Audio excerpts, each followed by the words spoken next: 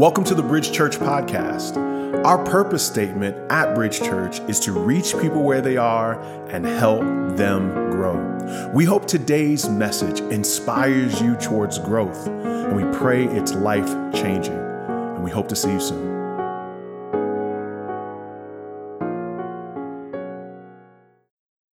In Luke chapter 12, verse 15, Jesus says something very powerful and something that we have to keep our minds attentive to. There was kind of an argument happening amongst two brothers. These brothers had some money that they were trying to get divided up as an inheritance. As the brothers got into this argument, Jesus was preaching this great sermon, and they see Jesus over there, and so they say to Jesus, "Hey, help divide up the money between me and my brother." And Jesus, in Luke 12, says something that probably alarmed them, because all they were saying was, "I want what I have due." But in Luke 12:15, Jesus says, "Take care," to these brothers, "take care and be on your guard against all covetousness. For one's life does not consist in the abundance of possessions." Now, they were just simply wanting to know if they could have some more of what they were rightly due. But Jesus says, you got to be careful, because there's something in your heart that always wants more. You know, when you look at our budgets, oftentimes our spending philosophy is get more, spend more. Get more, spend more. And we think possessing more will fill our hearts.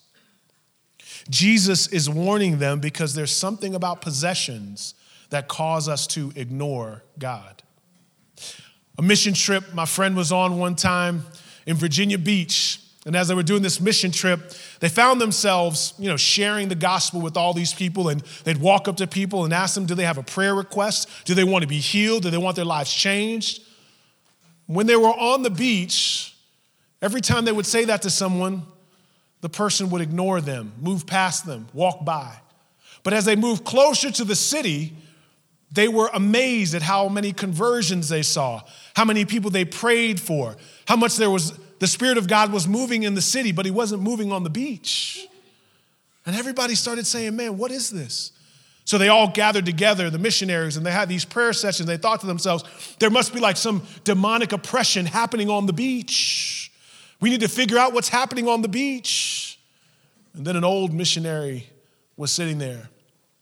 He says, well, we can do all that, but I can tell you why the people on the beach don't want no prayer.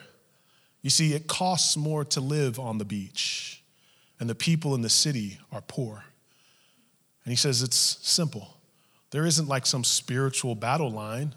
He says there's a financial line, because there's something about possessions that cause you to ignore God. That's what Jesus was saying. Be careful about possessions. Be careful about wanting more. In these last two chapters, in verses 4 and 5 of Daniel, we've really been harking on this idea of pride. And here in Daniel chapter 5, we're going to read about a guy named Belshazzar who was proud because he had so much. Interestingly enough, we've said that pride is nothing more than self-esteem and excess. It is having this idea that I am above people. Now, there's a good pride, obviously, pride in the work you do and pride in your children, but we're talking about the kind of pride that makes you think you're higher than what you really are. Belshazzar, in this chapter, chapters 4 and chapter 5 are 22 years apart. And there's something interesting contextually happening here in chapter 5. Belshazzar is essentially the next in line under Nebuchadnezzar. Here what we'll say is his son. Scholars would say that he has a different father, but they call Nebuchadnezzar his father because he's the next in line in essence. Now, here we'll see that Belshazzar is having an incredible moment because the Babylonian Empire is under attack. They are under attack by a guy named Cyrus, who led the Persians. So you have the Medes and the Persians coming to attack the Babylonian Empire. About 50 miles away, they have just defeated the Babylonians. This is a stinging defeat because you've got to remember, the Babylonians were the world power. I mean, if you think of America as the world power, imagine if Russia had just defeated our army and they're right in the water. That's what's happening here. The Babylonians are the world power. And right down the block, there are the Persians waiting to come in. And so for Belshazzar, the king, they've only got two options. They're either going to kill us or they're going to capture us. They're going to kill us or they're going to capture us. And eternity is knocking on the door. Death is very possible. And what does Belshazzar do? What happens? Daniel chapter 5. It says, King Belshazzar made a great feast for 1,000 of his lords and drank wine in front of the 1,000. And then verse 2-4, it says, Belshazzar, when he tasted the wine, commanded that the vessels of gold and of silver that Nebuchadnezzar his father had taken out of the temple in Jerusalem be brought, that the king and his lords and his wives and his concubines might drink from them. Then they brought in the golden vessels that had been taken out of the temple, the house of God in Jerusalem, and the king and his lords and his wives and his concubines drank from them. They drank wine and praised the gods of gold and silver, bronze, iron, wood, and stone. Right down the street, the Persians are about to conquer them. He thinks death is at his door, and what does he do? He says, it's time to turn up. Because what does it matter? I mean, I don't know what happens when I die, so I might as well live for now. And what's interesting, Paul would touch on this in 1 Corinthians 15. He says, if the dead are not raised, let us eat, drink, for tomorrow we die. In other words, if the resurrection is not real, why don't I live and go hard and do whatever I want if eternity isn't real?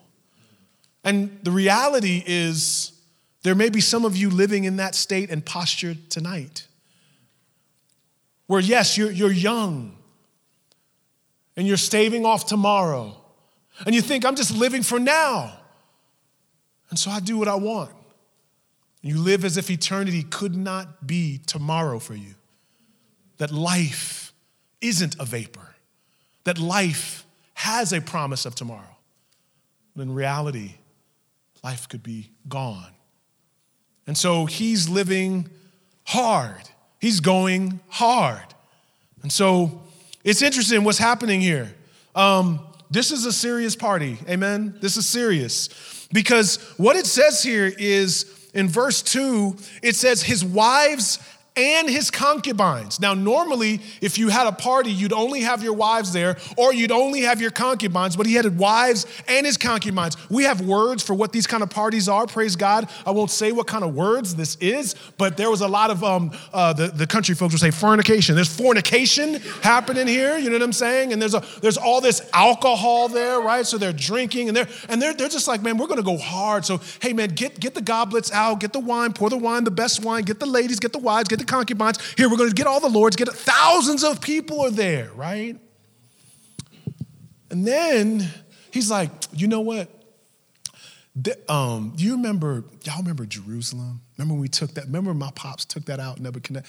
Go get the goblets from the house of the Lord. Yeah, because that God isn't real. Yeah. Pour the wine in those goblets. Yeah, dog. And they all pappy, they give each other five, and they start to drink. And they're just like, listen. And so what they're doing is they're thumbing their nose up at God because he's not real anyway. And so I have enough where I can ignore this God. Look at all that I have. Look at all my concubines. Look at all my wives. Look at all these lords. Look at my empire. Yes, the Persians are around the corner, but look at all I have.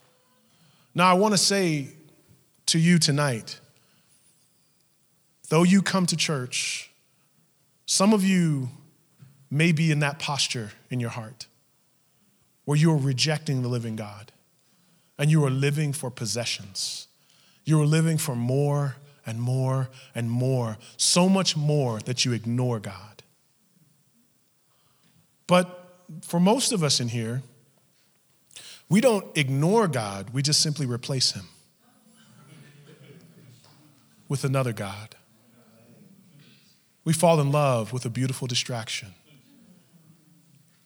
And it is within this that we have idols in our culture, idols that we bow our lives down to, idols that we want more and more and more of. These in turn to be functional saviors for us. What is an idol? It is the thing that I say, if I only had this, my life would be right. What is an idol in our culture? Romance. Notice I didn't say relationship. Romance. I am somebody if I am somebody's. If someone wants me, now I'm somebody. If someone's writing me cards, if someone's taking me out, if I'm taking someone out, if I'm posted up with somebody, that means I'm someone. And my value doesn't come from relationship. And you think about our music and you think about kind of the way that we see, whether it's novels or movies, it makes it seem like having a relationship with someone that has romance will make everything all right. And you would never say that in your heart. You would never say that out your mouth, rather, but it's as if you're saying it in your heart because you go home depressed and you said, if I only had a boo.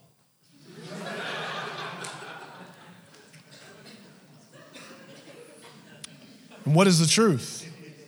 What is the truth? The truth is that life in relationship is sacrifice. That anybody who's been in a relationship that's lasted, they hurt each other a lot. They having long conversations and there's tears and it's like, oh my gosh, and how did I get into this? And, it's a struggle. It is a struggle, right? I take flights a lot of times, and I was booking a flight once, and they had this one aisle called the comfort aisle. And I was like, oh man. And it costs a little bit more. And the flights aren't really made if you have longer legs. So I'm like, cool, I want the comfort aisle, praise God. I want comfort, right? So I get the comfort aisle and I go and I sit down and I'm like, is this the emergency exit? I was like, did I just pay for the emergency exit? I was like, how is it? So then a person walks up to you and they're basically like, will you save us if we're going to die? It's like, and you're like, yes, I will be tribute. I will rescue us if we're going to die, right? Then you're just sitting there thinking like, how did this just happen where I signed up for comfort, but I'm really signing up for sacrifice, right? And a lot of times when I'm doing a wedding, I'm like, will you take this woman to be your marriage? Will you, till death do you part? People are like, yes. It's just like the person that they're standing up there like, hey, if we all go down, will you save us? They're like, as long as I get comfort, I'm fine. They would never make money if they called it the rescue us if we die aisle. So in order to make money, they call it I was about to call it the romance aisle. They call it the comfort aisle, right? And I'm just trying to tell you, romance happens in marriage, but romance is not marriage. Marriage is sacrifice with a little romance sprinkled on top. My wife was like, put more on that, put more on top. Another idol in our culture is this idea that you have to be unique and special.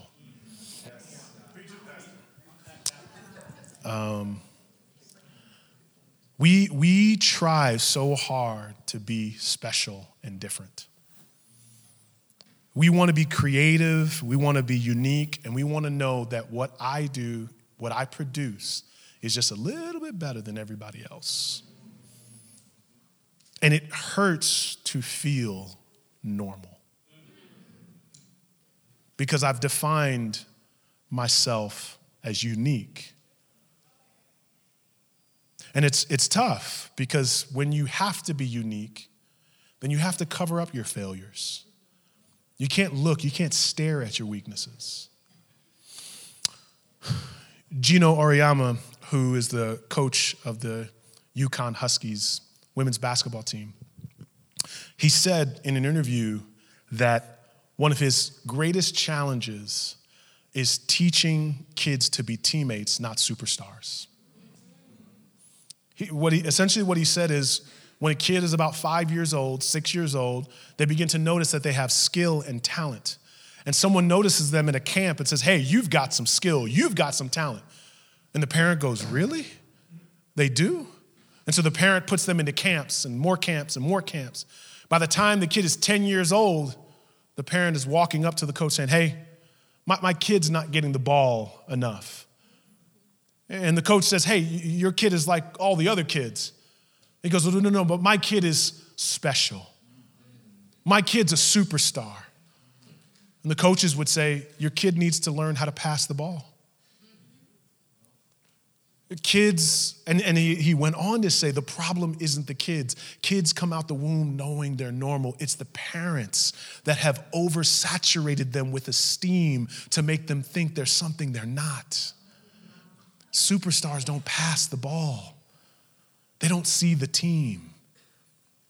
Church, one of the greatest things that can be depressing you right now is the fact that you're just weak and normal in some areas, and that's okay. This presumption that you're omnicompetent, good at everything, is a lie. You are good at some things, and you really stink at a lot of things.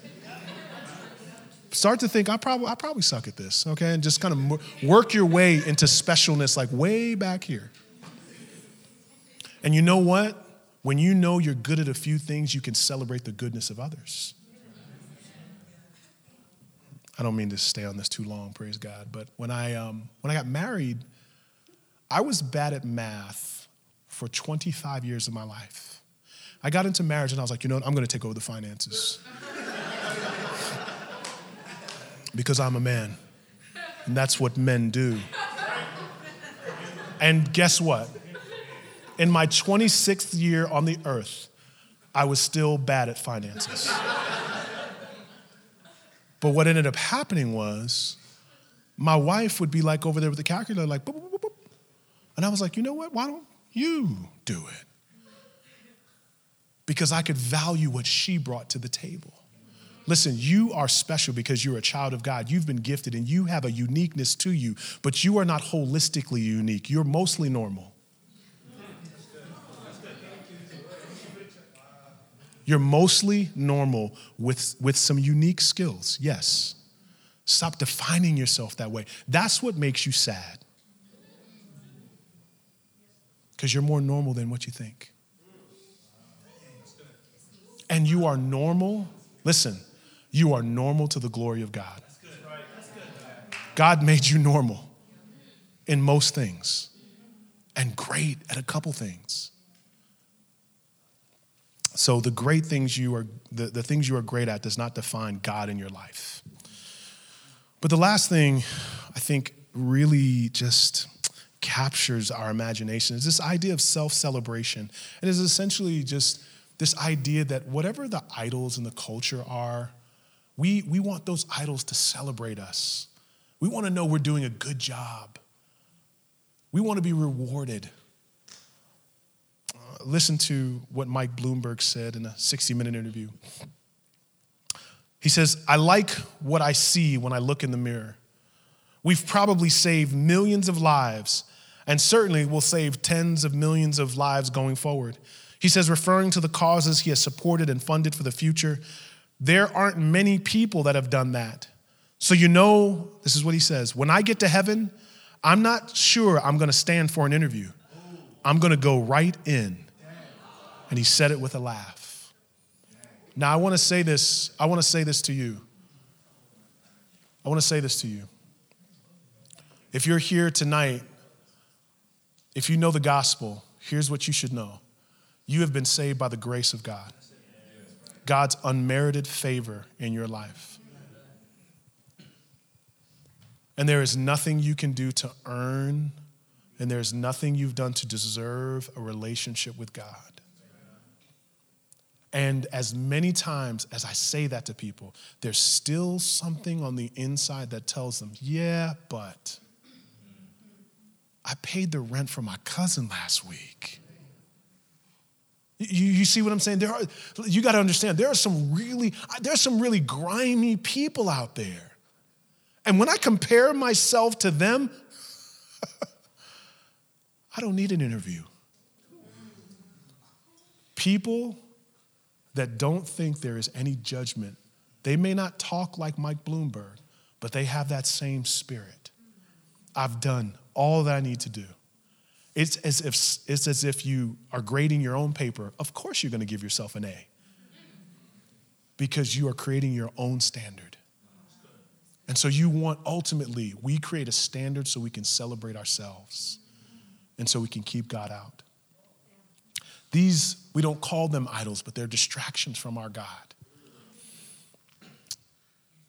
And so what happens here in the story is there before Belshazzar, God does something.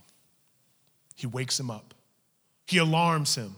He reveals himself to Belshazzar. And it says in Daniel chapter 5, verse 5 and 6, immediately the fingers of a human hand appeared and wrote on the plaster of the wall of the king's palace opposite the lampstand. And the king saw the hand as it wrote. Then look at here, the king's color changed. His thoughts alarmed him. His limbs gave way and his knees knocked together. The man lost control of his bodily functions. The man became aware that a finger started writing on the wall. And if you notice, the finger was writing on the wall opposite the lampstand, meaning that God had put that finger in a place where the light would shine on it. Listen, for some of you here tonight, you have been ignoring God, and God is shining light on his revealed self in your life. And he has placed the hand writing on the wall, and you have ignored him. And some of you are in church, and some of you might be in city group. Some of you might be even our most faithful. Even though you're faithful, you could still be ignoring the God that created you. And he is not whispering. He is yelling. The handwriting is on the wall, and he wants you to wake up to who he is. Because when you don't revere God, he brings fear to you. He awakens you to his reality. There, what does the king do? The king he calls loudly to bring in the enchanters, the Chaldeans, and the astrologers. The king declares to the wise men of Babylon, whoever reads this writing and shows me its interpretation shall be clothed with purple and have a chain of gold around his neck, shall be the third ruler in the kingdom. Well, verse 8, then all the king's wise men came in, but they could not read the writing or make known to the king the interpretation. You know what the king did? The king says, I don't care what I need to do. I just need to figure out what that says. And a lot of us, listen, he's like, listen, call in the psychologists, the astrologers, the meteorologists. I mean, praise God, the Jesus people. I mean, whatever. If I don't go to church, I'll go see a psychologist, a psychiatrist. I'll go see a palm reader. I mean, I don't care. I just want to get this fear out of my life. I mean, I just don't want to feel the same way I do. And what's interesting is only the man of God could interpret what was there. And what's interesting even more is that what's written on the wall isn't some alien language. It's actually Aramaic. It's written in his own language. Even though the writing was in his language, he couldn't interpret it for his life. Let me just caution you. Praise God that you are seeking mental help, if you have mental health issues, you need that psychiatrist, you need that therapist, praise God. But don't let your therapist become your pastor. Listen, I encourage you to do that. But the Spirit of the living God has given us words. God has revealed himself. And oftentimes, we sacrifice the word for self-help. And I caution you that some things sometimes are words like sin, words like pride, words like repentance. Yes, look in your past, praise God. But sometimes we need spiritual eyes to look into the heart of a man and woman. Amen? Amen. Don't go out of here saying the pastor don't want you. Go see a therapist, praise God. There's always those people. There's two of y'all in here, praise the Lord. But Daniel chapter 5, then King Belshazzar was greatly alarmed, and his color changed, and his lords were perplexed. And the queen, because of the words of the king and his lords, came into the banqueting hall. And the queen declared, "O king, live forever. Let not your thoughts alarm you or your color change." She says, "There is a man in your kingdom in whom is the spirit of the holy gods." She goes on to say, "Let Daniel be called, and he will show you the interpretation." This most likely is the wife of Nebuchadnezzar. She's the queen. And she wasn't in there with all the concubines and the wives. But she totally understands. There is a man, I remember a man that told my husband about himself. Go see him, for he's a man of God. Then Daniel was brought in before the king. The king answered and said to Daniel, "You're that Daniel, one of the exiles of Judah." Notice that this is a diss. He's saying, you're one of those bottom people. You're one of those people that are on the bottom. You're at the bottom of the caste system, whom the king, my father, brought from Judah. I've heard of you that the spirit of the gods is in you, and that light and understanding and excellent wisdom are found in you. Now, verse 15, the wise men, the enchanters, have been brought in before me to read this writing and make known to me its interpretation. But they couldn't show the interpretation of the matter. Verse 16, but I have heard that you can give interpretations and solve problems. Now, watch this. If you can read the writing and make known to me its interpretation, you should be clothed with purple and have a chain of gold around your neck and be the third ruler in the kingdom. And the man of great possessions thinks he can buy anyone. He thinks I can persuade you with money and power. What does Daniel do? Daniel, in verse 17, I love Daniel.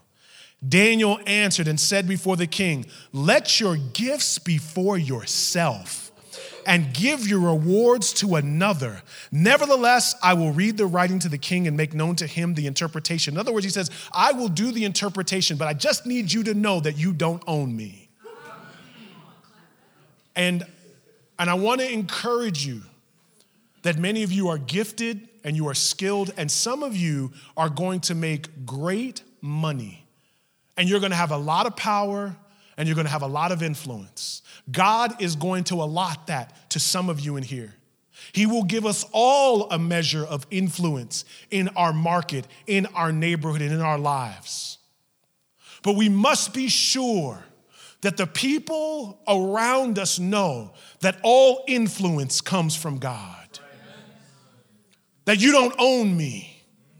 That I'll do my job. Listen, I'm here to do a job. I will stay late.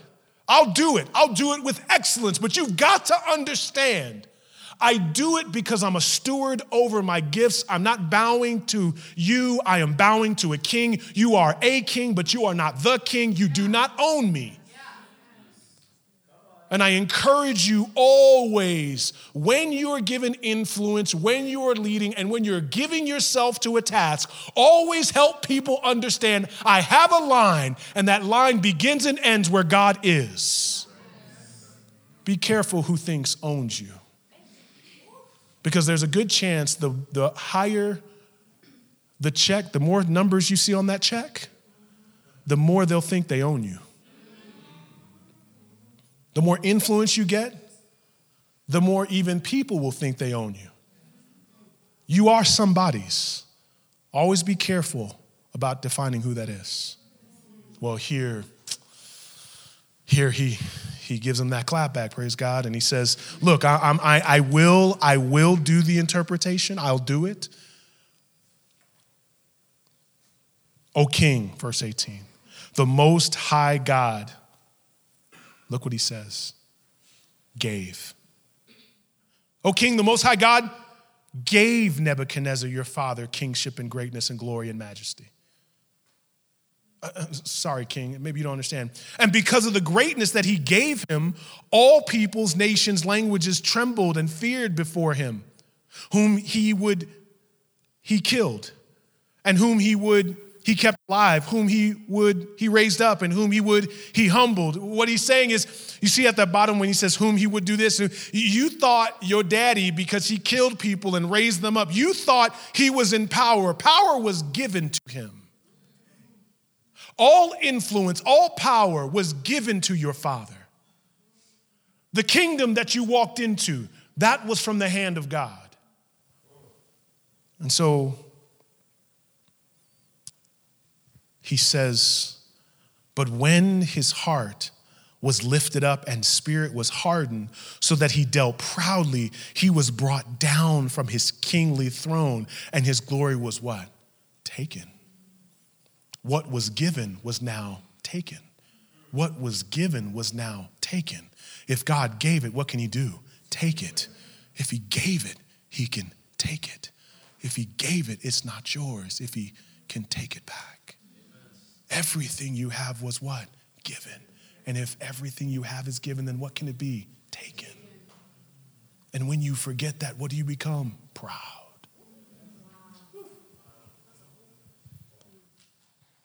He reminds him.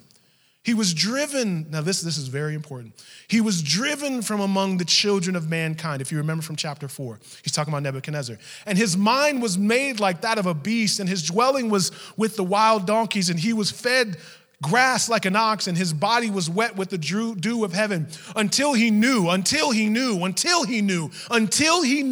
that the Most High God rules the kingdom of mankind and sets over it whom he will. Until he honored God, he had to live like a beast. Until he gave God honor. And in verse 22, look what he says. And you, his son Belshazzar, have not humbled your heart. And look what he says. Though you knew all this. No. Your daddy didn't just give you the highlight reel of his life. He told you honor God. Your father, Nebuchadnezzar, told you he was in the grass. He told you he ignored God. He told you about the night that he had to be alarmed by a dream. He told you, he warned you, he told you. He said pride comes before destruction. He said a haughty spirit comes before the fall. He told you, and you ignored him because of your many possessions.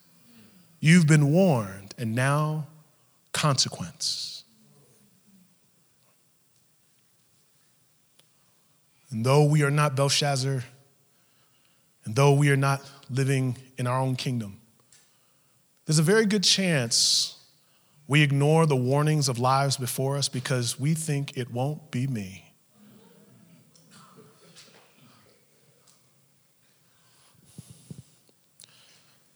When I was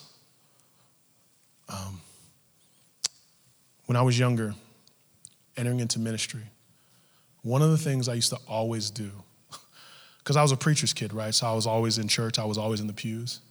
I would always judge pastors, man. I would.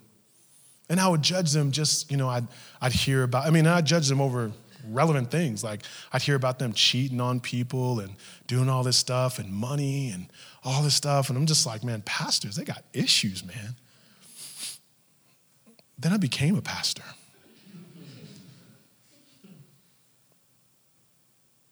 And I'll never forget, a guy was praying over me, and he was speaking into my life, praying over me. And he said,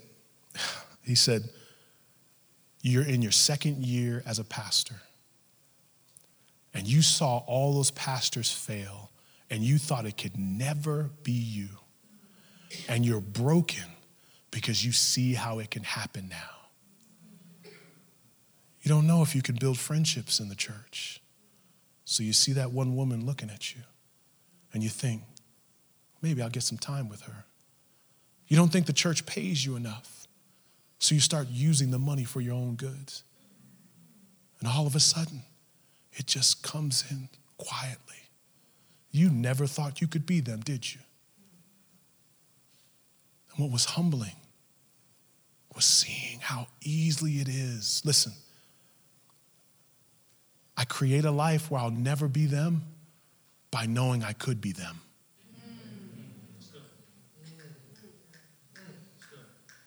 I create a life by not being them, by knowing I could easily be them. It's only by God's grace that I'm not on some newspaper, that I'm not in some blog, that my name is not up in lights for what I've done wrong. It's only by His grace that this church is together, that I'm faithful to my wife and my kids. It's only by His grace.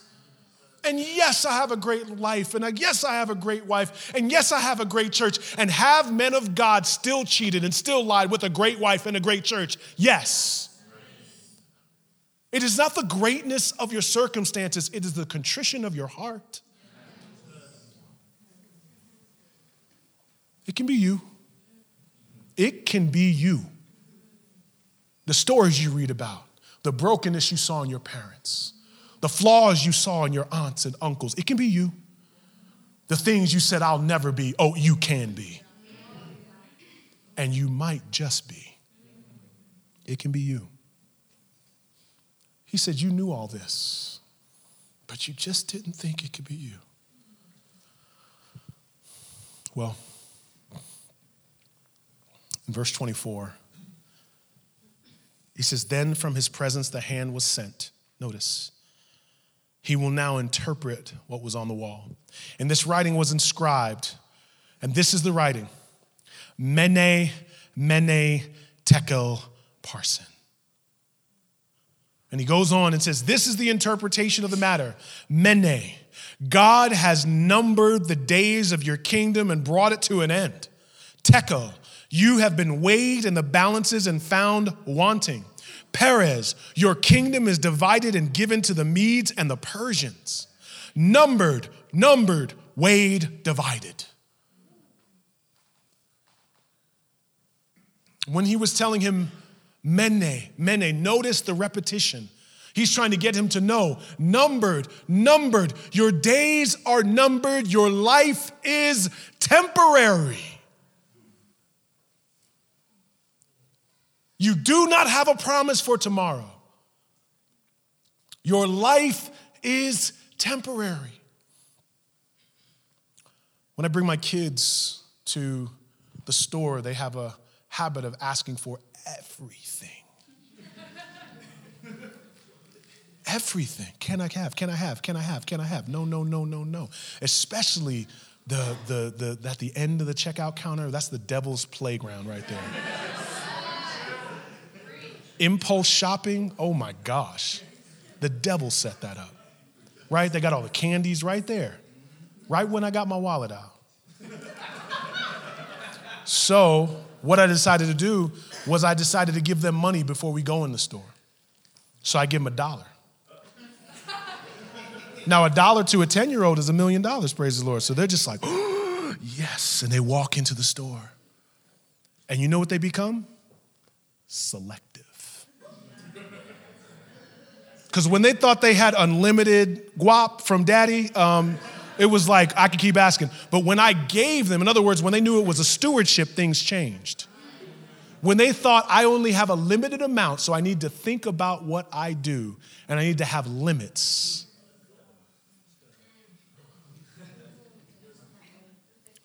As you go into 2020, as you reconsider your year of 2019, maybe you need to reconsider your limits, your boundaries. Church, I speak life over your life, but I also speak reality over your life. This could be your last year. And as you evaluate this year, what do you need to straighten up? What do you need to do to put God at the center? Because you are saying yes to too many things if you've been saying no to God. Your life is temporary. Then he says, tekel, weighed. You've been weighed on the scales of God's judgment. And every thought, every word, every deed, our actions and our inactions have been weighed by God. And he sees you. And in Daniel chapter 4, they call him the watcher. He has been watching you.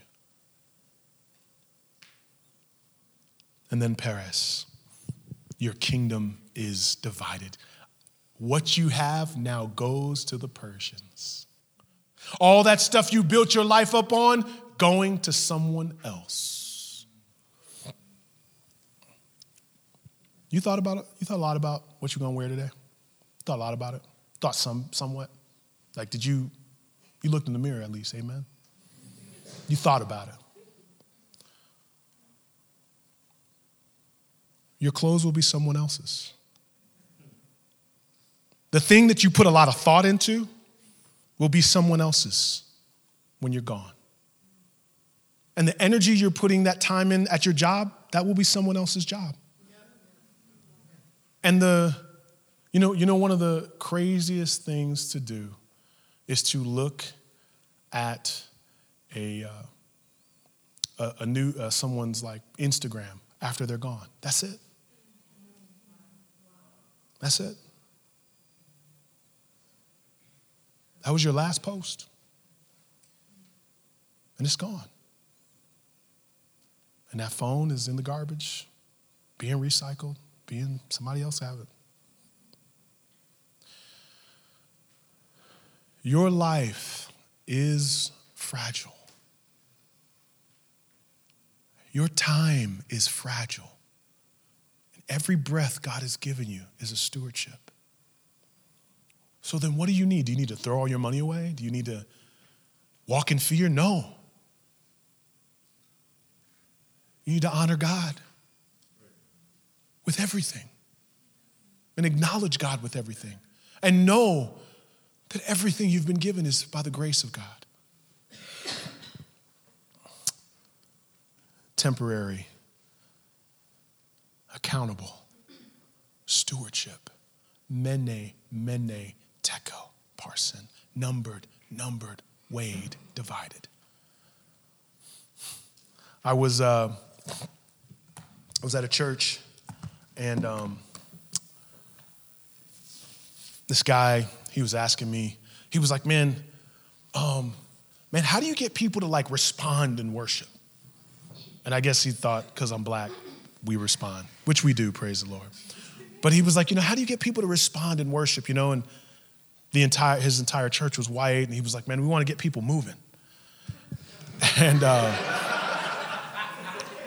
I guess he felt like I was an expert on that. And, I gave him some thoughts or whatever. But what was interesting was a month or two later, he came to me, he said, James, I finally realized what I was looking for. He said, we were doing a Christmas outreach, and we had folks coming from the rescue mission. And they were black, white, Latino. I mean, they were all types of shades, and they weren't one race. He said, and I walked up to the podium for my sermon, and I said, good morning.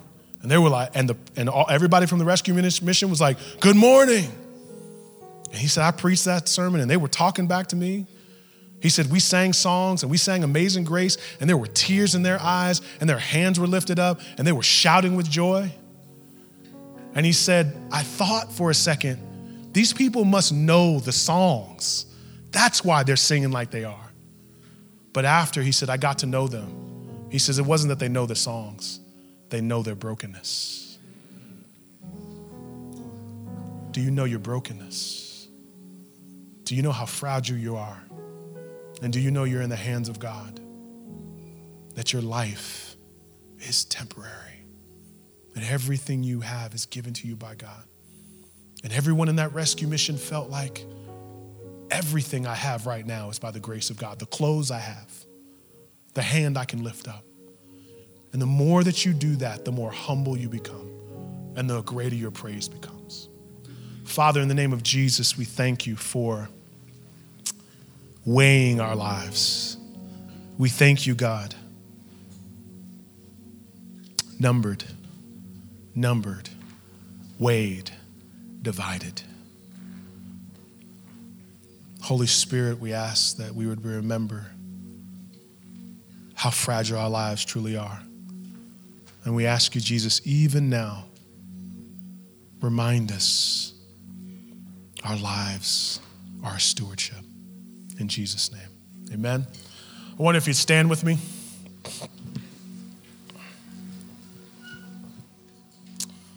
Well, tonight, as we take communion, I pray that you would just come in a spirit of humility. I pray that you would come as you get ready to praise. Can we do this tonight as you take the communion, as you go back? I just ask that you not sit. I ask that you would just, if you can, if you're tired, please sit. I'm not forcing you to do anything, but I just pray that you would just take this moment in a celebratory sense and honor God in your worship. Give him your best worship. Sing with your whole heart. Not because the song is good, because God is good. Not because you have much. It's knowing that everything I have is from the Lord. Honor him. Shout to him. And yet some of you need to think tonight about your brokenness. You need to think about how fragile you are. So maybe you don't lift your hands. Maybe you do sit. Maybe you just ponder on who God is. But I pray that we would all remember the great sacrifice of Jesus. On the night that he was betrayed, he took bread, he broke it. He said, my brokenness is for you. He took his blood, a pitcher of his blood, in wine. He pours it out. He says, this is a new covenant in my blood. Take, drink, take, eat, consume me, want me, enjoy me, love me, know me. Tonight, I pray that you would enjoy the love of God. I pray that you would shout to the love of God. I pray that you would praise to the love of God. I pray that you would honor him with your lips, that you would honor him in your praise. If we could have the communion come.